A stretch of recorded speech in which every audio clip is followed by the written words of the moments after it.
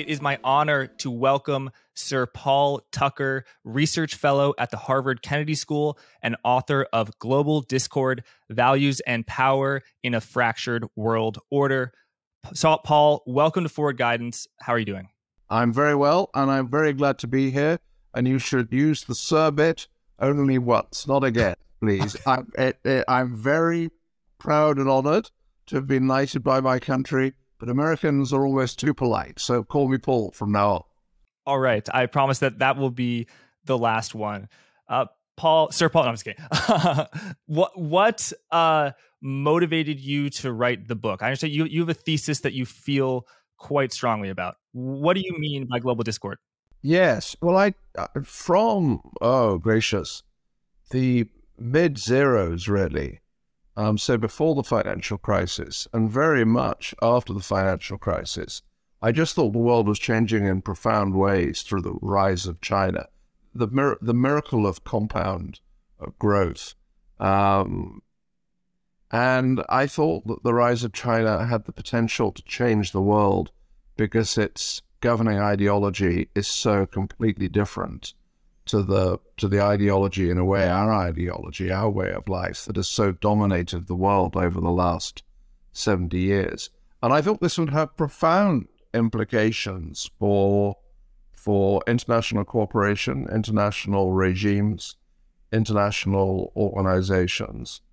And I wanted to write a book that addressed that at a high level, a level, if you like, of international political theory, but also at ground level in terms of what it means for policy in various fields, with a ladder between what I call the book's high road and the book's low road. Yes, and what are the consequences of this? I know when China first emerged on the scene as a rising economic power, analysts said China is adopting parts of Western economically, so too it will follow that it will become more democratic. How has that thesis played out in your evaluation? Well, it's played out very poorly, and I don't think that's very surprising, but I think there's another point to be made about it. This goes back to the 1990s, really, where the view was that Deng Xiaoping's economic liberalizations would inevitably lead to political liberalization in China. Now, I didn't think that was very likely as it happens, but I don't think it was unreasonable for people to think, well, actually, it really might lead to political liberalization. That I think it was reasonable for people to put a higher probability on that than I did. But I think it was crazy for people to put all their chips on it. And I thought that at the time. I thought, why are we conducting ourselves in ways where we're effectively relying on China liberalizing politically? Because in a sense, why should the party want to liberalize? Just being realistic about it. The party has ruled China since 1949, and it presumably quite likes ruling China, and so why should it give up ruling China? Now, to be fair to the 1990s, the Washington did pursue closer security ties with Tokyo and South Korea, and that was a sensible thing. But in the economic sphere, I think that policy from the West was China's going to become like us. And if nowhere else, that completely blew up in the trade sphere and in the World Trade Organization, which we could talk about. I think it's rather more severe than that. But just in the economic sphere alone, the optimism turned out to be ungrounded. As a lot in the book, you focus on multinational institutions such as the Bank of International Settlements, where you work. You're a former central banker at the Bank of England. There's also the World Trade Organization and the GATT. What do you think were the failings on trade policy that stand out most to you? So I think the best way of explaining this is to tell a story of a particular case and the sting comes at the end. So going back just about a decade, there was a case that went to the WTO concerning subsidies, export subsidies, from Chinese state-owned enterprises. So China was using its state-owned enterprises to subsidize exports. Its exports were cheaper than they would otherwise have been. And the United States said, oh, you can't do that. Such subsidies are illegal under the WTO treaty. And in the jargon, you must either stop doing it or we will put in place what are called countervailing measures, which just means imposing tariffs.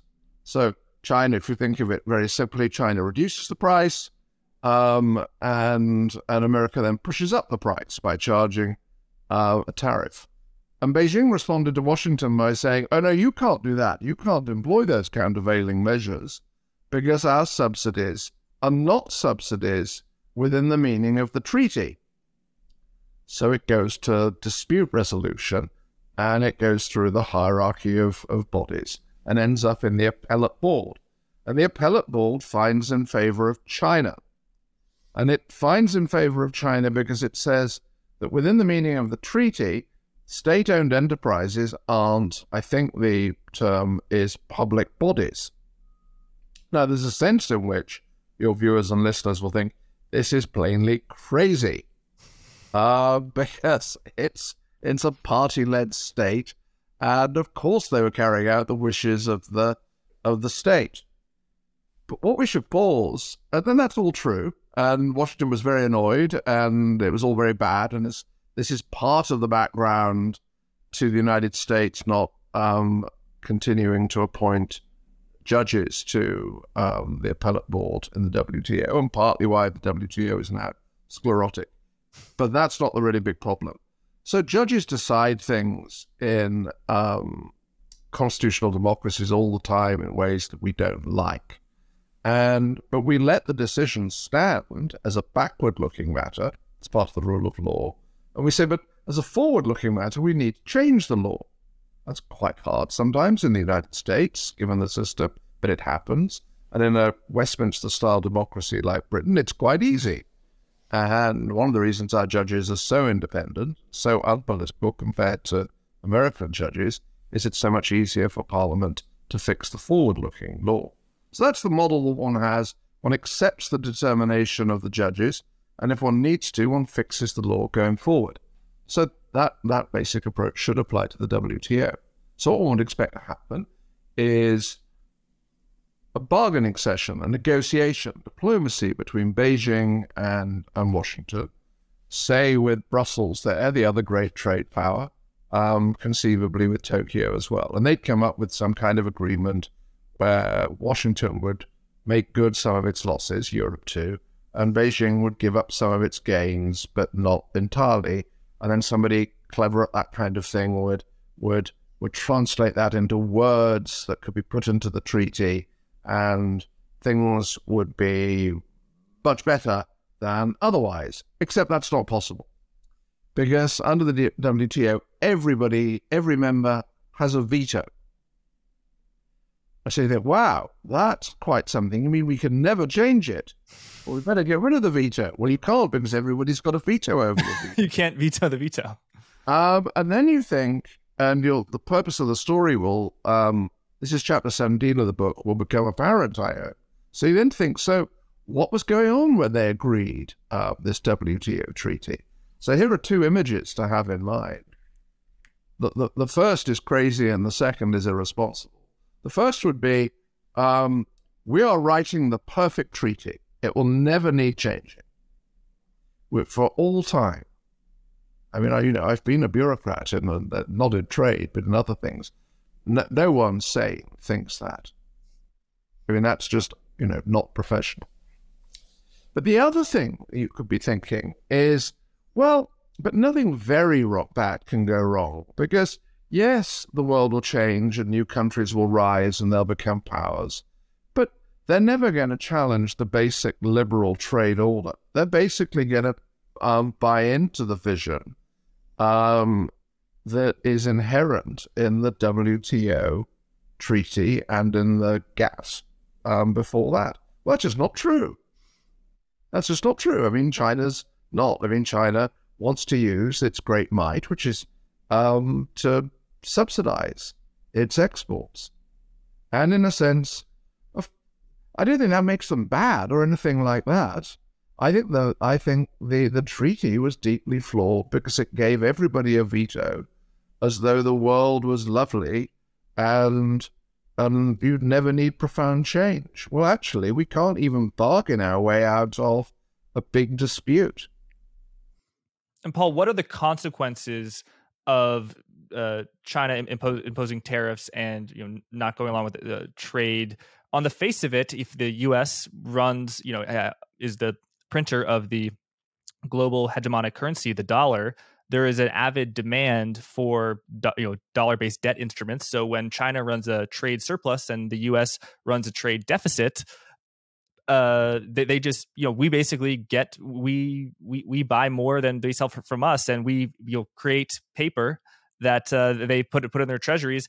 On the face of it, it sounds like a pretty good deal for America. What am I missing from that oversimplified analysis? No, it's a really great question, of course. So I think the place to start is, well, China's subsidizing and America's getting cheaper imports. That's good for consumers because it means that whatever their real disposable income is, they've now got more of it and they can spend a bit more on other things. I mean, everyone always defends, not everyone, a lot of people particularly business people, tend to defend and think of free trade in terms of exports. Free trade is all about the benefits of imports and cheaper imports and what economists call comparative advantage. Now, this isn't always wonderful. In aggregate, it can be wonderful, but it can be costly to particular industries and particular localities. And the United States, I mean, there's now research that shows that some local areas did suffer because of cheaper imports from China. Now, that of itself doesn't make trade a bad thing because America is a very rich country and it could have done more to redistribute resources in the United States and help retrain people and things like that. But if China continues to grow at an absolutely vast rate, say it becomes 4 times as big as the United States, well, then the United States, and it continued to subsidize exports, the United States would not be able to afford to offset the costs, the social costs of subsidized imports.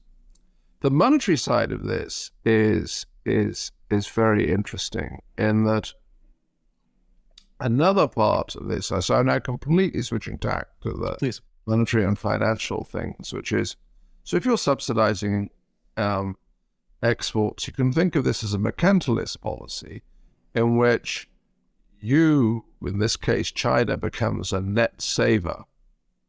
And if the country is very big, as it is, what that does is it pushes down the world real interest rate, which pushes up asset prices, which helps to create the kind of sense of froth that we've had at times over the past 25 years. One of the great mysteries it's not a kind of luxury mystery, it's a burning mystery, is why have world interest rates been so low? And one of the explanations is that China, and after the 1990s crises, other East Asian countries have become massive net savers. And so the world real interest rate needed to fall to bring them into balance. The other part of it, of course, is the counterpart to the China's surplus, which isn't so big anymore, was cumulative external deficits in the United States and my own country, the United Kingdom. And that can't go on forever. There is a point at which that would become unsustainable, and where and suddenly people would flip from thinking the dollar's the world's safest and most liquid asset to maybe the United States isn't going to be able to service its debts. We're nowhere near that point. at the moment. And we've seen over the last week, again, a kind of rush into treasury bills during stressed market conditions. But it is important always to remember that just as governments can't run deficits beyond their capacity to repay one day, so countries can't either. And so these imbalances in the world economy during the 1990s and 2000s were problematic. And the IMF, the G20, all sorts of fora tried to get back to a better position, which essentially involved China consuming more at home and America and the UK and others consuming less at home. And none of it ever came to anything. And I discuss why in the book. But I mean, what I would say is that people always say mercantilism is bad for people. It's pretty good for the mercantilists, actually. I mean, I used to have this debate with Bank of England staff, and they'd say, mercantilism is crazy. Why are they doing it? And I'd say, well, mercantilism isn't crazy for the mercantilists. Travel around part of the British countryside, and you will still see families living in splendid houses on the back of mercantilist policies in the first part of the 18th century. Right. And Paul, just help me and my audience. Mercantilist policy is when a government intentionally exports more than it imports. And yeah, export-led growth. Hamilton pursued this policy for the United States. Britain pursued it for a little while in the 18th century. But I guess in many respects, Britain is the ideological home of free trade, certainly from the 19th century onwards. And where do you see this headed? So far, all of the issues you've been describing, the problems, have been economic. When does it become political? When does it become related to the military, geopolitical? Can you tell us what the Thucydides trap is? Yes. The analogies between France and Britain in the 17th and 18th century as rivals, as well as just the assumption that the U.S. will continue to be the hegemon. Is that under threat as China continues to grow and thrive? Okay, there's a lot there. That's fine. I want to break it into two bits. I want to say something, first of all, about China's net external investment, because your audience is kind of finance econ people. And then when I've done that, perhaps you could remind me to come back to Thucydides' trap, and I'll broaden it out a bit. So China's got this massive surplus, no longer running a kind of adding to it greatly each year, but cumulatively it's gigantic. And that's represented by the vast external reserves. So they have to employ that somewhere. And one of the ways they've employed it is through the Belt and Road strategy. And one of the interesting things about the Belt and Road strategy is that it has concentrated to a large degree on key infrastructural goods. So ports at the end of the great canals, ports in strategic places, which you can see there's an observational equivalence between their economic utility in terms of providing the Silk Road, again, a modern Silk Road, and some latent or incipient security capability. I mean, China now has a military base in Djibouti, roughly in the Gulf, and I think we will probably see more of that as the years pass, because rather like with my country in the 18th century and 19th, where we started off with coastal military bases to kind of protect the interests of our trade. China will want to protect the interests of our trade and its trade. This is incredibly important. Something this will bridge to the Thucydides trap, perhaps. We all take for granted things like peaceful coexistence, which sounds rather abstract, but very concrete things, like the sea lanes being open, the Malacca Straits being open. So who does that? The great navies have done that. my country's Navy and then your country's Navy. And so it's not so easy to detach these military things from economic things. And another way they can't so easily be detached is the use of the dollar around the world is partly tied to American security relationships. There's an extraordinary moment in the mid-1970s. This was after, so just think this must have been an extraordinary time. Vietnam War, which didn't go well and was, just split American society in ways that I suspect the world is still living with. Watergate and the collapse of a presidency and concerns about the integrity of Washington. And then on top of that, the Bretton Woods fixed exchange rate regime unravels.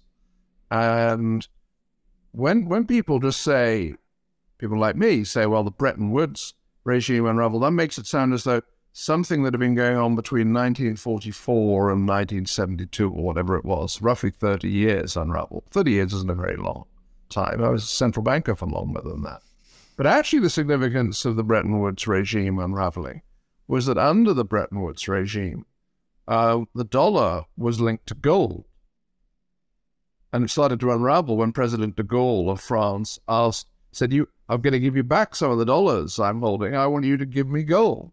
And America, under the pressure of the war and under pressure of the welfare state it was building, couldn't really afford to hold its peg against gold. And that eventually went. There's a splendidly funny moment about Nixon and the Smithsonian agreement during that, which we could come to if you like. But the real significance is this was the first time for 250 years that the world's monetary system hadn't been attached to a commodity.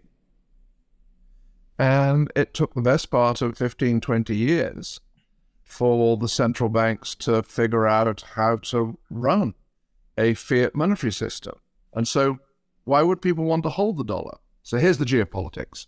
Mm-hmm. So in the mid-1970s, there is a deputation from Washington to Saudi Arabia, the State Department, and I think the Treasury Department as well, but I'm not sure about the composition of the groups. And they go to Saudi Arabia and they do a kind of grown-up version of, here's the deal. We will expand and extend our security services to you, arms sales, etc., training, etc., etc. And you in return, please, commit to carry on invoicing oil in dollars. And, lo and behold, 50 years on, we hear stories of, well, maybe Saudi Arabia is thinking about invoicing some oil in renminbi, or maybe Iran's going to invoice. And this sounds so techie, so business pages of the journal or the FT, but actually it's so massive for how everybody lives. Because undermining the dollar's international use would reduce the capacity of America to provide the security umbrella that it has provided us all with in the free world over the past 50 years.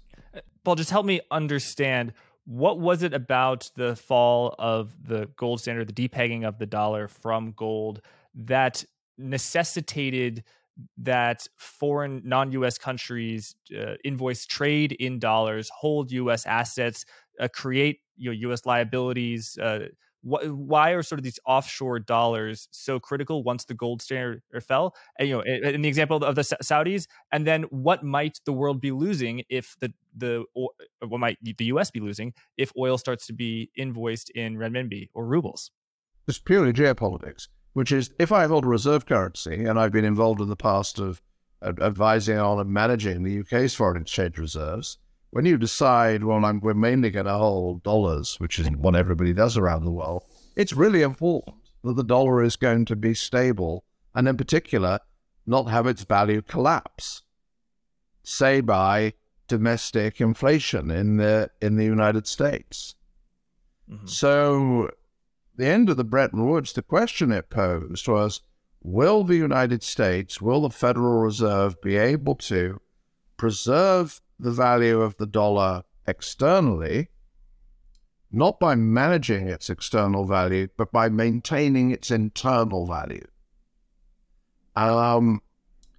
That's the first thing. And that in a sense, that is Paul Volcker's contribution to modernity, to prove that it could be done.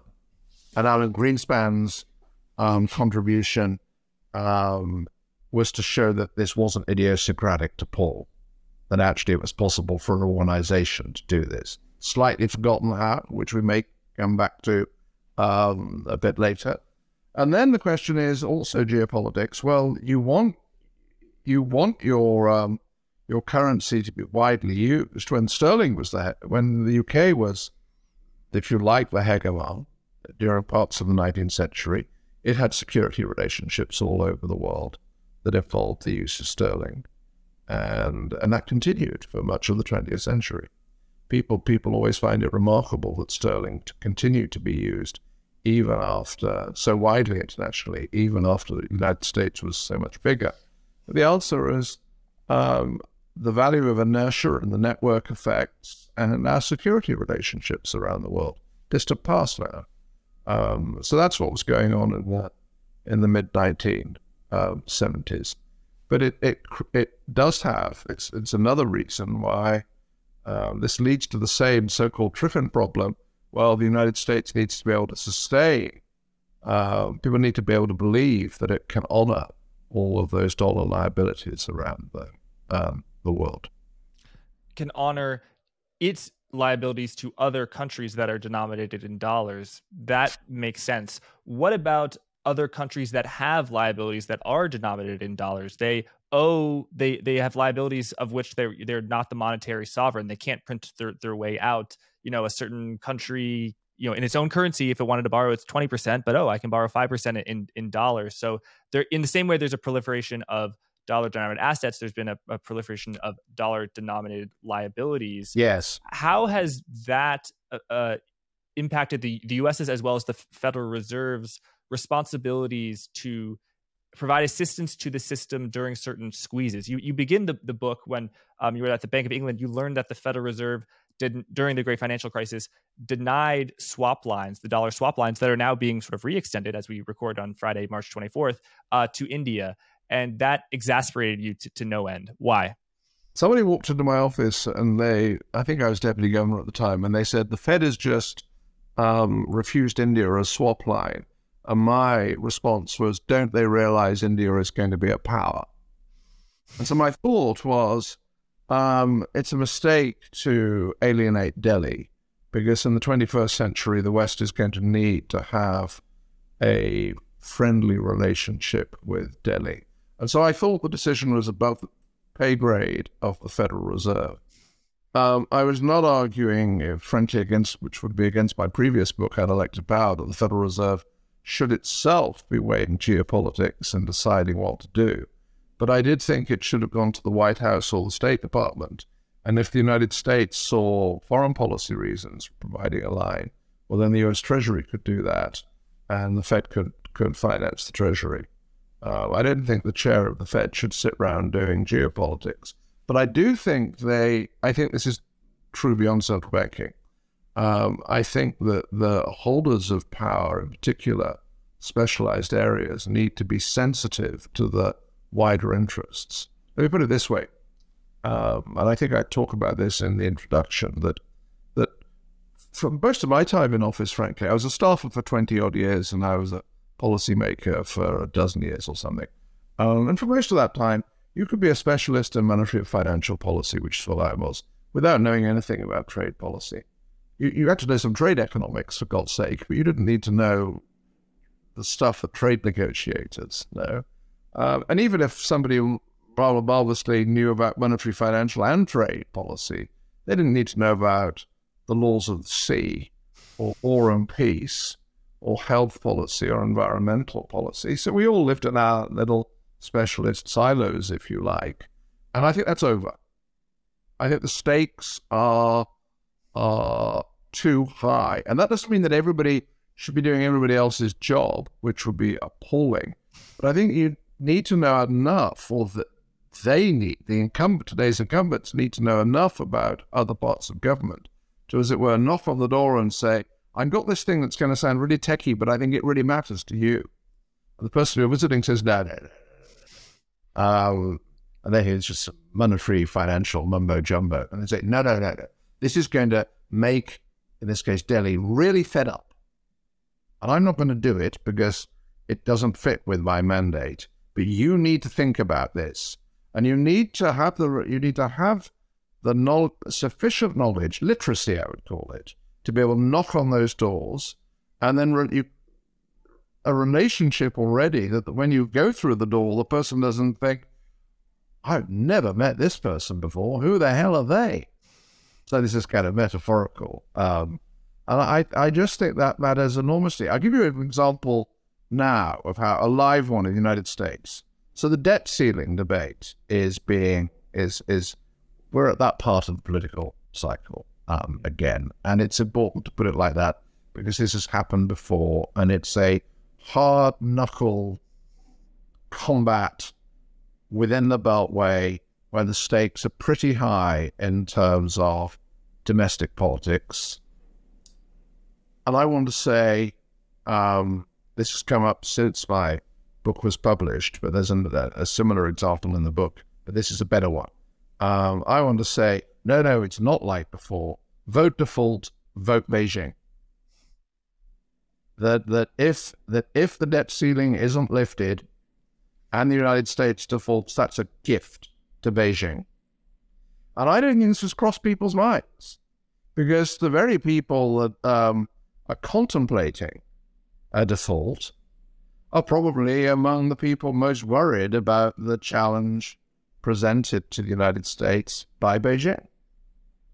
And my point isn't to make criticisms of individuals in Congress or elsewhere, let alone of their party platform, but everybody's just got to raise their game in a way that my generation of policymakers didn't need to. Mm-hmm. I mean, extraordinary challenge of the times that our political leaders need to be bigger, during a period where, for a while, probably in many places, they've been smaller. And we just have to hope that the attractions of office become greater during a period of enormous challenge. And where does the Thucydides trap come into that? What is that trap, and who is who? And how do you think it ends? So Thucydides was an ancient Greek. He was an Athenian, I think. I can't quite remember where he was born. And he wrote a book, an extraordinary book, about the Peloponnesian War between Sparta, which was the established power, and Athens, which was the rising power. And towards the beginning, he says a sentence, I can't remember the exact quote, and in any case, he wrote it in ancient Greek, says, well, this all happened because Sparta was jealous of Athens' rise and nervous about it, and Athens was jealous of Sparta's extant power, and so they ended up fighting each other. Now, when people talk about the Thucydides trap, they often make war sound inevitable. Actually, a good deal of Thucydides' rather extraordinary book is about contingency and about, then they fell into doing this, and then they fell into doing that, and actually they could have avoided this in some way. But anyway, this has become the standard model. A rising state ends up challenging an established state. An established state, seeing that coming, anticipates it and tries to contain the rise of the rising state. The rising state doesn't like that, or even anticipates the containment policy and seeks to, etc., etc. So it ratchets up. And a classic example of this is the Second German Reich in my country at the end of the 19th century, beginning of the 20th century. And I think all of this, and I think Graham Allison's book, Harvard scholar on this, is all very illuminating. But I think there's illumination elsewhere. In that if you take the Second German Reich, British contest, it wasn't very ideological. It's just about power in a way, or relative power. Nor, in a different register, is the old Cold War terribly illuminating, because Stalin, Stalin's Soviet Union had participated in the preparations for the Bretton Woods institutions, the IMF, World Bank, the GATT, and then walked the Soviet bloc out of them in the late 1940s, maybe early 1950s, I can't remember. But what that meant was that the world basically had two completely distinct, self-contained economic blocs. We were part of the bigger one, I guess, but the Soviet Union bloc was technically innovative for a long time. That's why we were so worried. A kind of small tube for oil to pass in one direction and dollars in the other. But basically, it was a security and foreign policy thing with very unpleasant proxy wars fought all over the world, and obviously lots of espionage and so on, but not fought out in terms of commerce or in universities, but media and so on. Not much anyway. Whereas the contest between the People's Republic and the West is in everything, and it is everywhere. And I think a better, or certainly as good a source of illumination for that is the long struggle between my country, Britain, and France in the long 18th century, basically from 1689 to 1850. And it was, in the United States, you can see your Revolutionary War of Independence as part of that great struggle, the French blockade. It's on the coasts of India, Africa, Southeast Asia. It was just, of course, all over Europe. It was everywhere, and it was in everything. It included commerce as well. And it went on for so long that there were periods of rapprochement. Paris and London agreed something like a free trade treaty in the middle of the 18th century, and then fell into war again. And that moment wasn't recaptured until the 1860s. But there's something else about it too, which doesn't count. Which, for example, the Second Reich, British problem, which destroyed Europe for goodness' sake, doesn't quite reflect. And that is, it was also an ideological struggle. That from the perspective of London, there's a French perspective, of course, as well, which at this distance is equally valid. But from the perspective of London, at the beginning of the 18th century, London's concern was with France's aspirations to universalist, absolutist monarchy. And at the end of the 18th century, it was, the British concern was the French universalist revolutionary project. And during that period, the Irish-British politician, writer Edmund Burke said, the problem with France isn't its power, it's that it's the wrong kind of power. And that's how we feel about Beijing. It's not just that they're very rich, which they're going to be, and very powerful, which they're going to be. And it's not just that they're now the world's biggest trading in goods, biggest trading country, and doing so all over the world. It's that their ideology,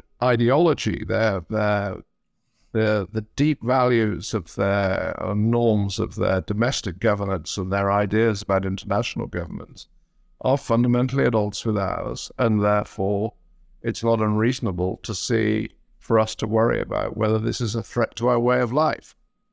And I think that's what was going on between Britain and France at various moments. Thank you. So you said the Second Reich, not the Third Reich, the Second Reich, it was less of an ideological battle between Britain and Germany. Yeah. Whereas between Britain and France, before that, it was ideological. Now, the brewing conflicts between the United States and China is ideological in nature. It is everywhere at once.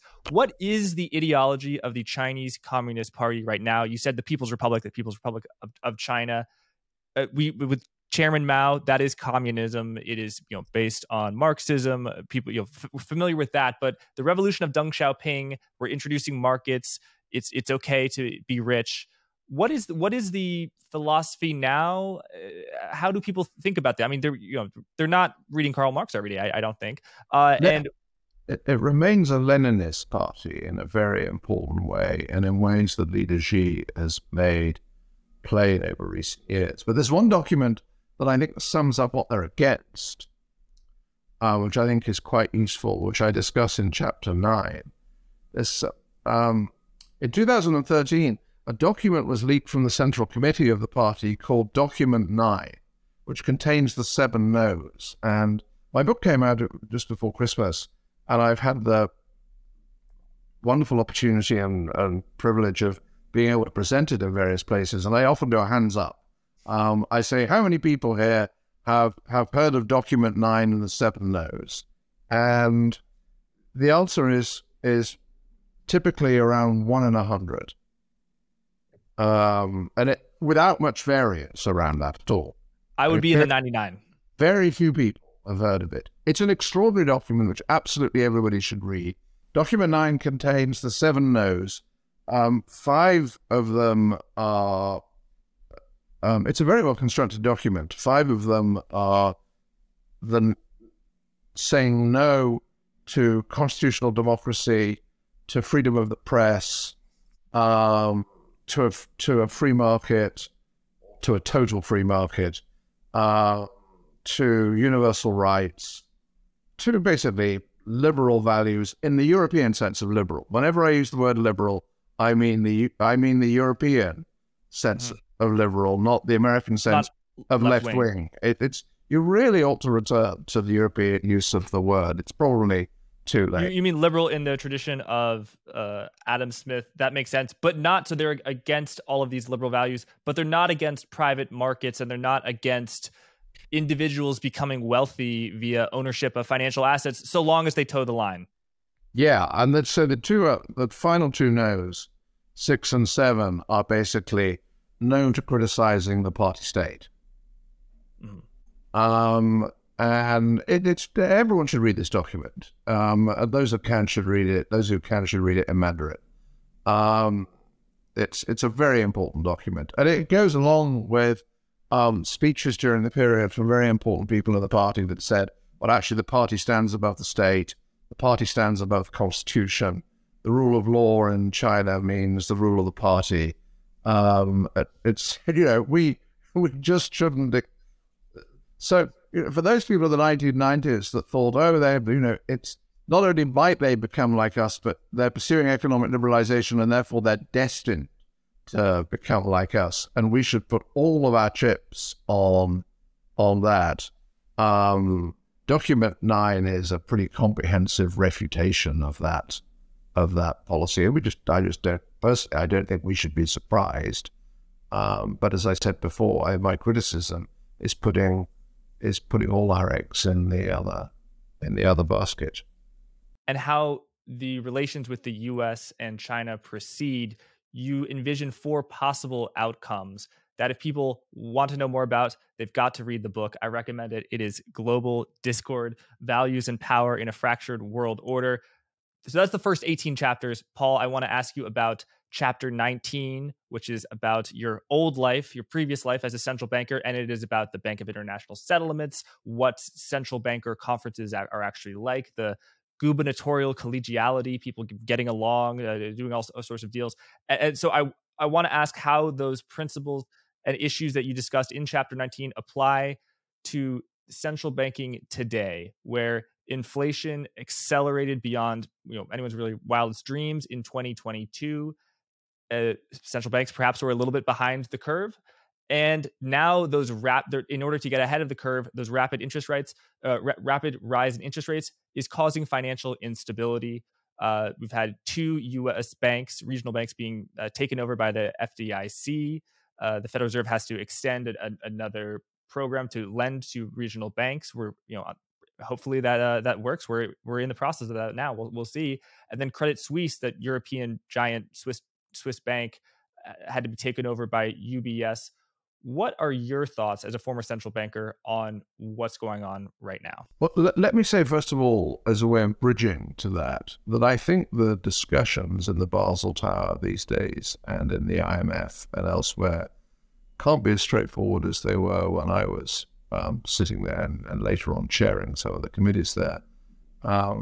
precisely because of these geopolitical tensions. That something we didn't mention during that part is South China Sea, China's fantastically assertive. Everybody that's watching this should at least once a week top up their news on what's going on in the South China Sea and the North China Sea.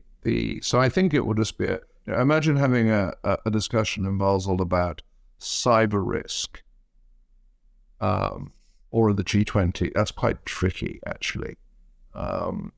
So you've raised three things. One is inflation. So my own view is that the central banks didn't need to continue QE on quite the scale they did during the whole of 2020. My view is that, this is without hindsight, my view is that when the Biden administration launched the very large fiscal stimulus in 2021, the Federal Reserve should have raised interest rates a bit.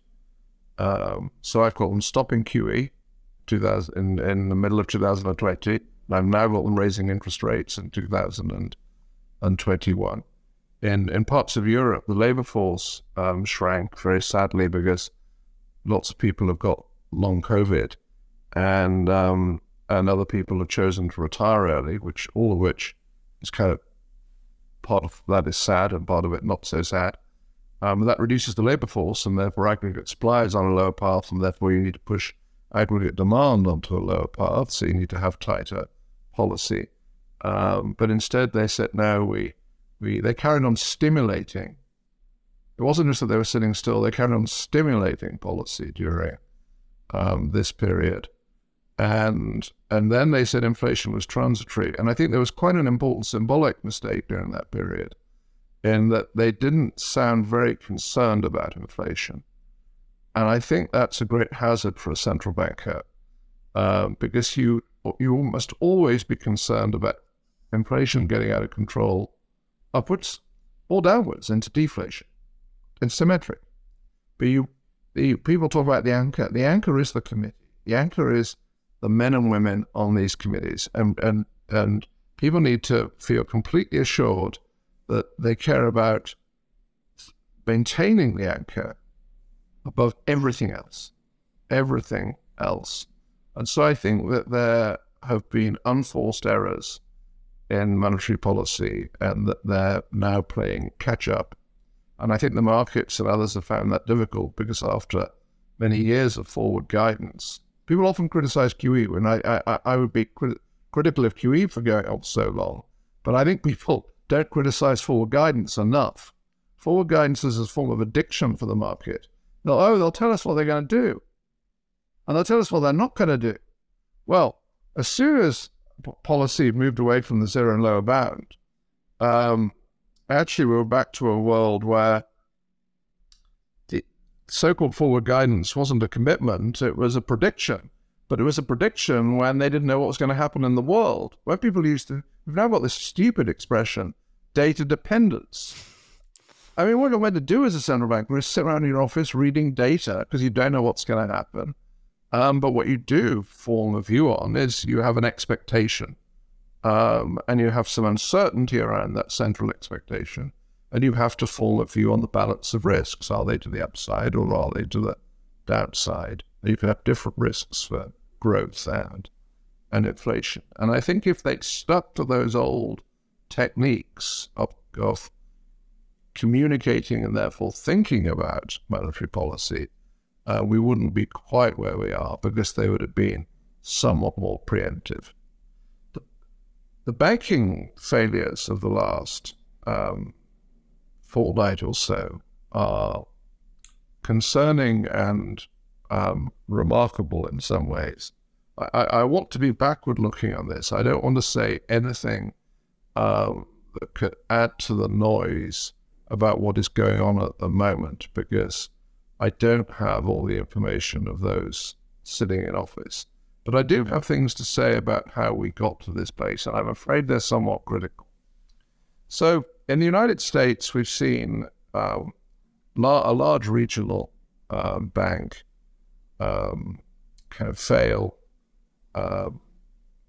and partly because there was no resolution plan for it. What may not be widely known is that in 2019, the Federal Reserve and the FDIC effectively decided formally to cease resolution planning for large regional banks.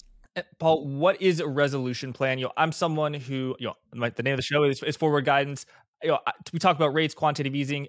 I don't think I really know what a resolution plan is. It's the difference between sort of Fed watchers and professional central bankers. What is a resolution plan? I think this is really, I think the point you just made, I'm going to explain it at the moment, but I think this is absolutely vital. I think the fact that you don't know, and perhaps lots of your listeners and watchers don't know, viewers don't know, is why this has come about. So this is something that everybody ought to know about, and actually central bank governors, I'm already repeating things I said on the record when I was in office, and says central bank governors should talk about resolution policy a lot, because everybody needs to know about it in advance. A resolution policy is a policy for taking a distressed bank, I mean, not just illiquid, but worse than illiquid, not something that can be sorted out just by lending, that it's either solvent, insolvent, or not viable in some fundamental way, and getting it to shore or to safety without a taxpayer bailout. And that might be an orderly rundown, or it might be a recapitalization via what's called bailing in the bonds. Mm-hmm. So very simply, if you have, let's have one legal entity, a bank, it's got some deposit liabilities, it's some insured, some uninsured, it's got some equity, but also it's issued some bonds. And if it gets into difficulty, insolvency difficulty, well, the equity is obviously lost, but the bonds could be converted into equity, and the bank is recapitalized. So this should be familiar to American corporate finance people, because what I've just described is an administered Chapter 11 rather than a negotiated Chapter 11. And the reason for it not being negotiated by a bankruptcy judge is you don't have time. And secondly, it has an international dimension to it that no corporate Chapter 11 has to anything like the same degree. And it was agreed after the last crisis that there would be such resolution plans for everybody of any significance. And there is something called the Key Attributes, which is produced by a body that I happen to chair, but it's of no significance that I chaired it. And the United States decided in 2019, the Federal Reserve and the FDIC, not to do such resolution planning on a regular basis for the large regional banks. And this was reckless because it wasn't obvious that they otherwise had credible resolution plans. And I used to chair a body called the Systemic Risk Council with an extraordinary membership. Paul Volcker, when he was with us, God rest his soul. Jean-Claude Trichet, the president of the European Central Bank in the past, now Velling, who had chaired the Basel Committee, Bill Donaldson, who chaired the SEC, and I could go on. I mean, basically, Sheila Bair, who created the Systemic Risk Council, who had chaired the FDIC, and we wrote a letter in 2019 to the Fed and the FDIC saying, you should not go ahead with these proposals that you have out for consultation, because it would involve stopping planning when you don't have a plan. And I am very sad. I am really very sad that it turned out they didn't have a plan. And I will say angry things if I carry on. So I think I'll leave it there, but I think there's some accounting to be done. This was SVB is a pretty simple bank. I mean, plainly an incompetent bank that didn't even manage to protect itself against interest rate risk by swapping its fixed rate assets into floating rate. And the supervisors have some questions about that as well. People are saying, I don't know whether it's true, that the United States also chose not to implement the 2016 guidelines on interest rate risk in the banking book. I don't know whether that's true, but lots of people are saying it. and people are circulating charts that show that European banks, which apparently in Europe the guidelines were implemented, that these charts show that European banks apparently have much smaller interest rate exposures than many US banks. So this bit isn't, the resolution stuff was a bit new. This bit isn't new. This isn't all lessons post the crisis. This is SNL crisis stuff. Savings and loans in the 1980s and 90s, where But this is just the history of banking. Yes, I mean, this is stuff people have known forever. And on Credit Suisse, which is what people call a global SIFI, systemically important bank, there was a plan, what's called single point of entry resolution, and that will have been a plan that I assume was maintained in close cooperation with the jurisdictions of the main Credit Suisse subsidiaries, which I guess but don't know, are the United States, the United Kingdom, and somewhere in Asia and somewhere in continental Europe. And they didn't use that plan. And that the chairman of the Swiss National Bank was quoted in the Financial Times yesterday as saying words to the effect, well, resolution is only useful during normal times. And I want to believe that he was misquoted, because I don't see how anyone could think that sentence. I mean, if one of the top 20 financial institutions in the world is failing, it is not a normal circumstance. The resolution is, I gave speeches over the years saying resolution is about being in a better circle of hell. And, there's a risk that image trivializes it, and I don't mean to. I mean, my generation did better than the generation of the 1930s. We did not have the Great Depression again. And that is something to be grateful for, and something which in a kind of small way I'm proud of having been part of. But we said that the next generation can do quite a lot better than us, because we're leaving them with this technology where you don't have to use taxpayers' money to bail these people out.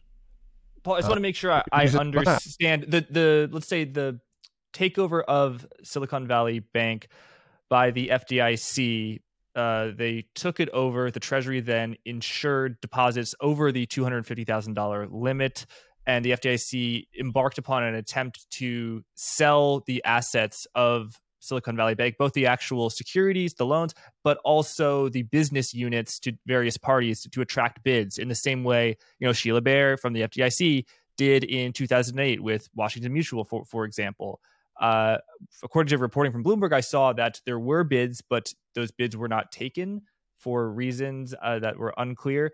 What would your resolution plan would have done different than? Oh, okay. Yeah. So I think SVB does have two entities at least. There's an operating bank and there's a holding company. There would have been internal debt between the operating bank and the holding company. The holding company would have issued, as well as equity to the market, it would have issued bonds to the market. And there'd be nothing else going on at the holding company level at all, no derivatives contracts or anything like that. The operating company, what I'm going to say doesn't depend on any details of SVB. The operating company gets into difficulty, it loses its equity is written off, but the internal loan or bond between the holding company and the operating company, that gets converted into equity. Mm-hmm. So the operating company is now recapitalized. So then the question is the holding company now still solvent or is it bust? If it's solvent, move forward. If it's bust, well, then you have to have a resolution at the holding company level, and that would involve writing off the equity because it's bust, and the bondholders, their bonds get converted into equity, or sufficient of their bonds sufficient proportion of their bonds is converted into equity to recapitalize the group, and they become, the ownership of the group moves from the previous equity holders to the old bondholders who are now the equity holders. Now, in the United States, for various complicated reasons, this would be done via a bridge company administered by the FDIC, but all of that is detail. It's kind of important detail to executing it. It's not important detail in terms of understanding the basic structure. I actually think it would have been quite easy in this particular case. And the Systemic Risk Council letter from Volcker, Trichet, Gilbert, myself, and many others in 2019 said you should seriously consider requiring regional banks to issue this bail-inable debt as part of having a bail-in resolution plan for them. Is that bail? I don't understand why that wasn't done. And actually, had they done it, it's not just that it would have avoided the actions that you're describing, which it would have. Also, something else, something rather marvelous would be being said now, which is, my God, we seem to have overcome the problem of big bank failures. Not the very biggest bank, but actually by showing that that could have worked for a medium-sized bank, it would have given people much greater faith that it would work for the very large institutions. So I think that what's happened was avoidable, and I think that raises pretty big questions about banking policy going forward. But it's not quite the moment to be addressing those questions because there's still a degree of nervousness out there, of course. Definitely. And the Federal Reserve hasn't yet got inflation under control, and so there's a lot more to be navigated yet. But I am, and I'm sure everyone feels this really. I mean, this is so soon after the last crisis. I mean, I would never have guessed, that people would have relaxed their vigilance so quickly after the last crisis. And look what's happened socially, culturally, constitutionally, even in both sides of the Atlantic. I mean, big financial crises, they dislocate our societies in really difficult ways. And we've got to have policies for dealing with them, and we've got to have policies that officials stick to. So in the United States, with the regional banks, they didn't even bother to have a policy. And in Switzerland, it seems that they had a policy and then didn't carry it out. And, I hope I'm wrong about those things. And for those concerned, I apologize if I have got the facts and my interpretation of the facts wrong. And so a bailout is injection of liquidity that's either funded by the government or just central banks. And that's a bailout, but a bail-in is when the bondholders are forced to take losses. A bailout, as I use the word bailout, a bailout is when taxpayers provide solvency support in some way or guarantees. I don't think providing liquidity against good collateral is a bailout. I mean, banking is runnable. I agree with you. Yeah. Runnable. If I sitting there, or the people who are in central banking, if they lend against collateral, sensibly valued with haircuts, that's not a bailout. Mm-hmm. The bank has to repay, and if it doesn't repay, you realize the collateral. I mean, right? Yeah, I agree with you. If I was a dictator, I would not call the recent actions a bailout, but everyone else is calling it a bailout, so that's, you know what I mean? Well, the policymakers here, I mean, if I may say so, from really senior levels, just need to get America away from this language. And the best way to do that is to talk about these issues during financial peacetime. Mm-hmm. Yes. Too many speeches about monetary policy, many of which turned out to be not very enlightening, as it happened. It's just bad luck. And not enough speeches about this kind of thing. And yet when it happens, it's the most important thing ever. Yes, it is. And good crisis management is made during financial peacetime. It is not made in the midst of crisis. One can banks aren't new things. No. And that, Thornton at the end of the 18th century wrote instructively about this. My predecessors in the Bank of England in the canonical crisis in 1866 wrote instructively about this. And the time for debate and discussion and, the best sense of the word, education, is during financial peacetime. And I hope that going forward, the leaders of the Fed and at the ECB and elsewhere will talk about resolution policy during financial peacetime. Because why do we regulate and supervise banks at all? It's because of the costs of failure, the prudential regulation, not the conduct regulation. Well, we should work backwards from what are we going to do when they do fail. No one's ever going to supervise, although it's possible that banks weren't supervised well here. No one's ever going to supervise banks well enough to prevent failure. So policy has to be reoriented to what will we do when there is a failure, and how does that, we need to convey what we will do in ways that shape incentives.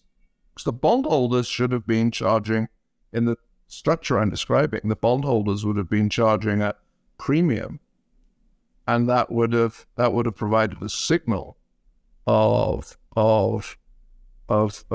some deterioration. Whereas in the equity market, it's wonderful, but the equity market is populated by optimists. Yes. Till they're not.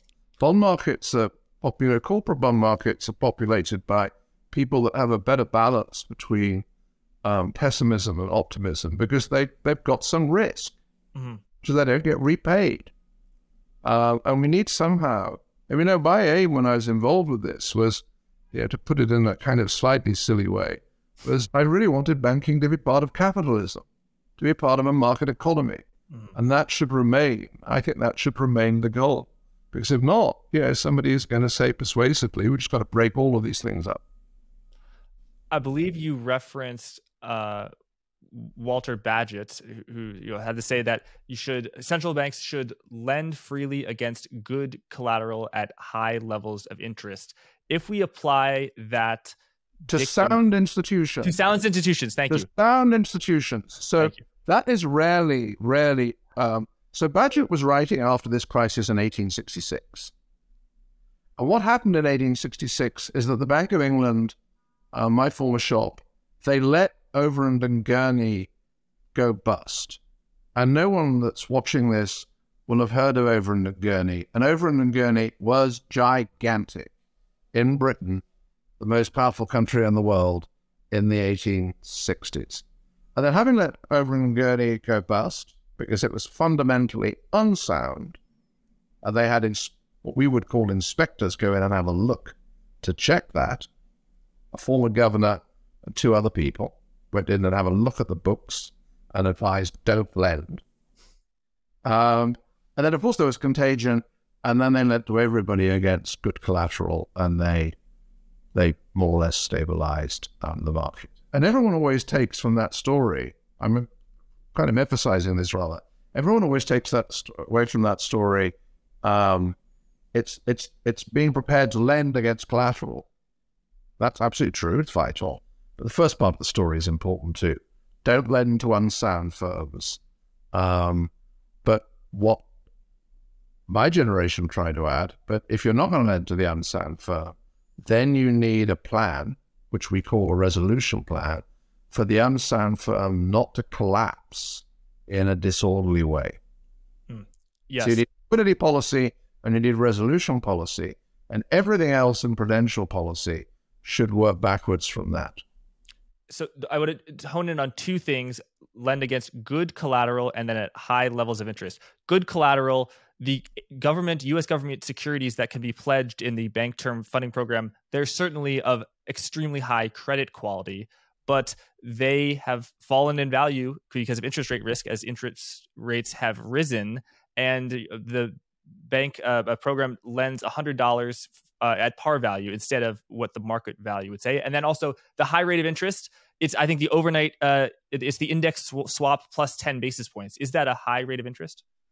So on the first bit, I mean, if the counterparties default and the Fed end up holding treasuries and they hold the treasuries to maturity, they're not going to lose money. That's why they'll be lending at par.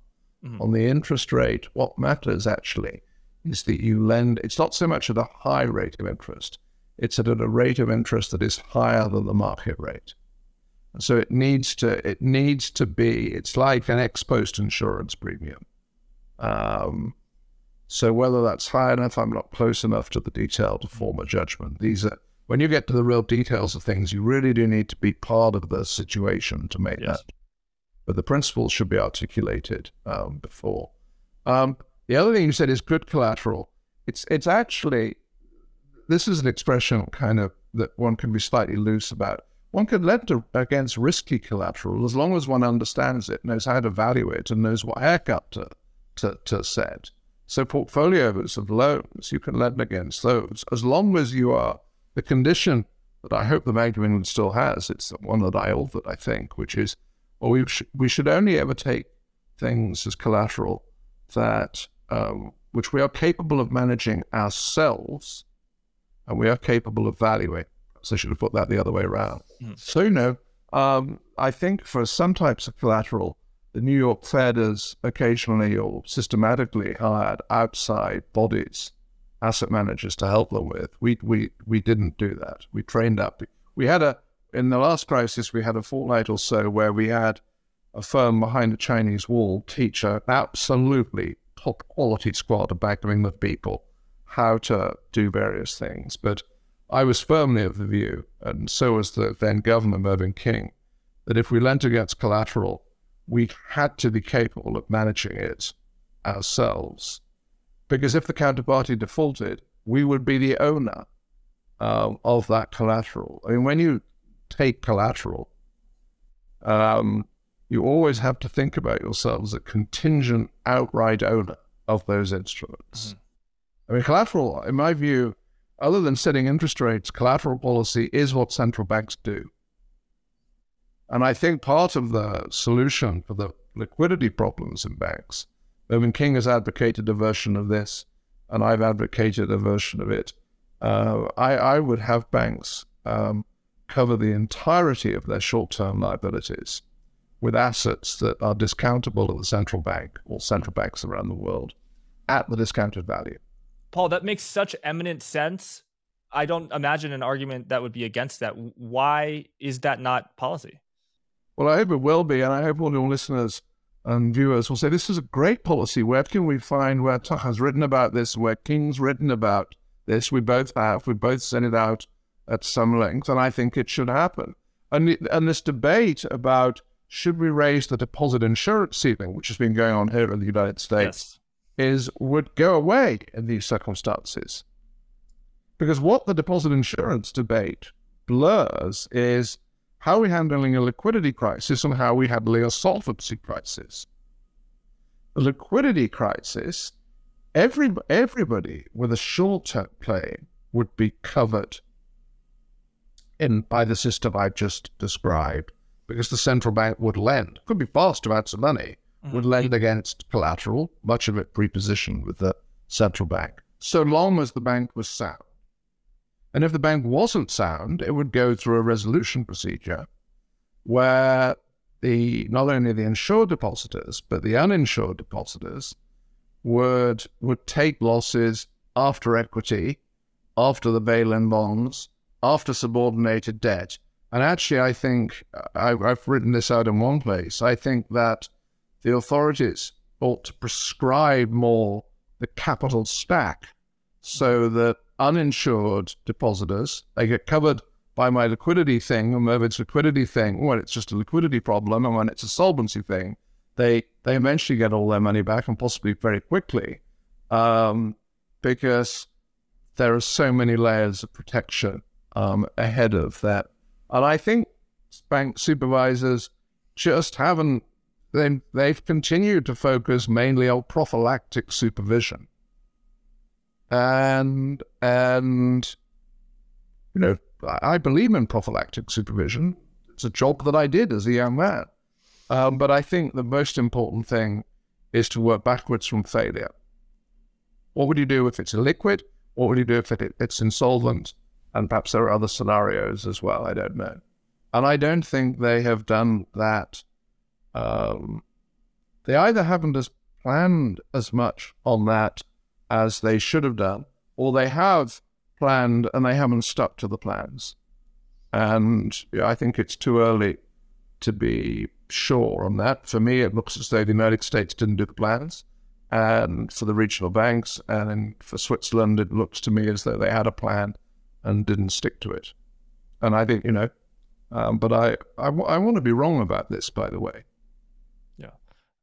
I won't ask you how you think things are going, given your formal role, but I will ask that you talked about the capital stack. There's equity, then preferred, all the way down to depositors who should get paid first. I believe it's the case in the takeover of Credit Suisse by UBS that those bail-in bond holders were paid out nothing, while the equity holders took a severe haircut. However, they did get something. Is there precedent of that? Well, I'm not going to answer your question at any length, and that's because I've read the emergency legislation in English, but I haven't read it in German, and English isn't an official language of Switzerland. And although I am aware of the prospectus terms of the Swiss CoCos, I have not reread the prospectus. I think there is a question about if there were rights in the prospectus for the AT1s to be written down under contract, why was a provision needed in the emergency law to write them down as well?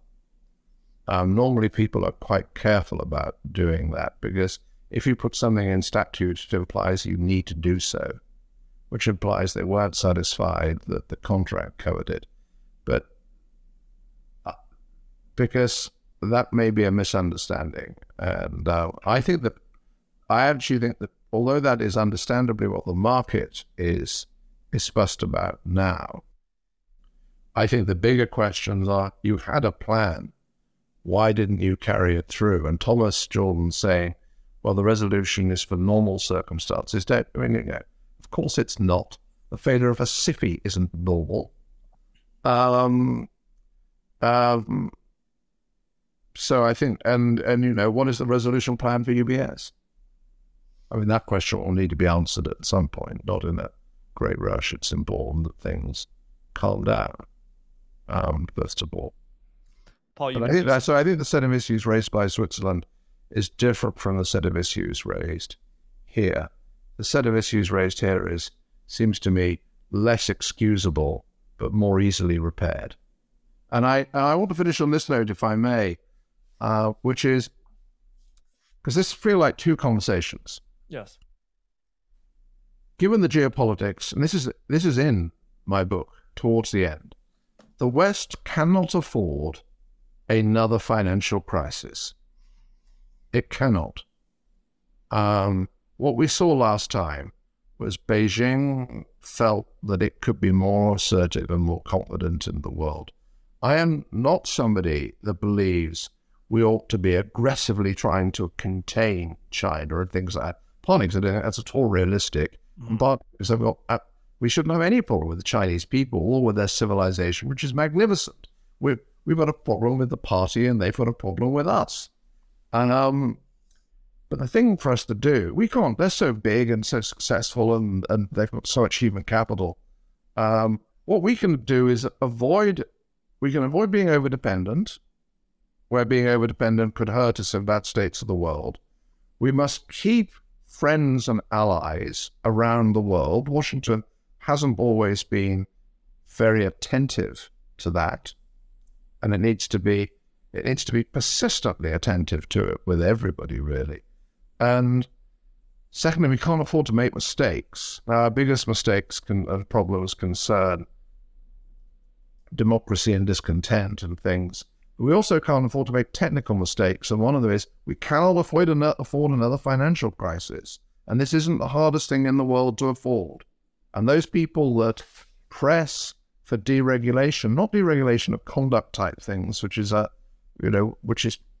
different political parties have different views, but wanting deregulation of stability policy is to jeopardize America to jeopardize the West and our way of life. And we just got to get a grip, frankly, around the importance of stability in the financial system is as important as stability in prices. We want low and stable inflation and a resilient financial system. And this isn't some luxury. This is a precondition for sustaining our way of life. You said financial stability as important as price stability, implying that they are equal. A horrible question to have to ask, but what if central bankers have to make a choice between one? No, they won't have to. They won't have to. It's this debate about trade-offs and things. It's so silly. I mean, when there's a desperate financial crisis, aggregate demand and spending and confidence collapses. And as some of the central bankers have pointed out, they've got instruments for catering both. But when it comes to it, there's never really a clash. I think myself, I thought that at the time that when in the mid of the last decade, 2016-17, when fiscal policy was switched on effectively, and the whole job of trying to revive the economy fell to monetary policy, which itself a problem, but not something central banks could control. I thought at that point that central banks and regulators should have been increasing minimum haircuts, increasing minimum margin requirements to reduce the increase in leverage in traded markets. And those are powers they have, including in the US. And there's a kind of often beat with the US, and they haven't got the powers to do this, that, and the other. And they haven't got quite as many powers as in Europe. But they've got powers to do what I've just described, and they should have done that. You're absolutely right. In a panic, lending stops, and that can be very deflationary. I just read this morning that very few investment banking deals are being done in the wake of the fall of Silicon Valley Bank. Paul, it's been an absolute pleasure to hear your insights. So generous with your time and your knowledge, and thank you also for tying a bow on those two conversations. I felt like we had two excellent conversations, one about geopolitics, one about central banking. So I'm glad you connected at the end. Your book is Global Discord, and everyone who is watching this interview needs to go out and buy it. Paul, thank you so much, and thank you everyone for watching. Well, thank you very much, and again, to your audience. Forward Guidance, the program you just enjoyed, hopefully, can be viewed on YouTube at Blockworks Macro, or heard as a podcast on Apple Podcast and Spotify. Episodes are typically released on Apple and Spotify a few hours before they air on YouTube. Please leave a review on Apple Podcast if you feel so inclined. Also, you can get 10% off to Permissionless 2023 and Blockworks Research using code GUIDANCE10. Thanks again, and be well.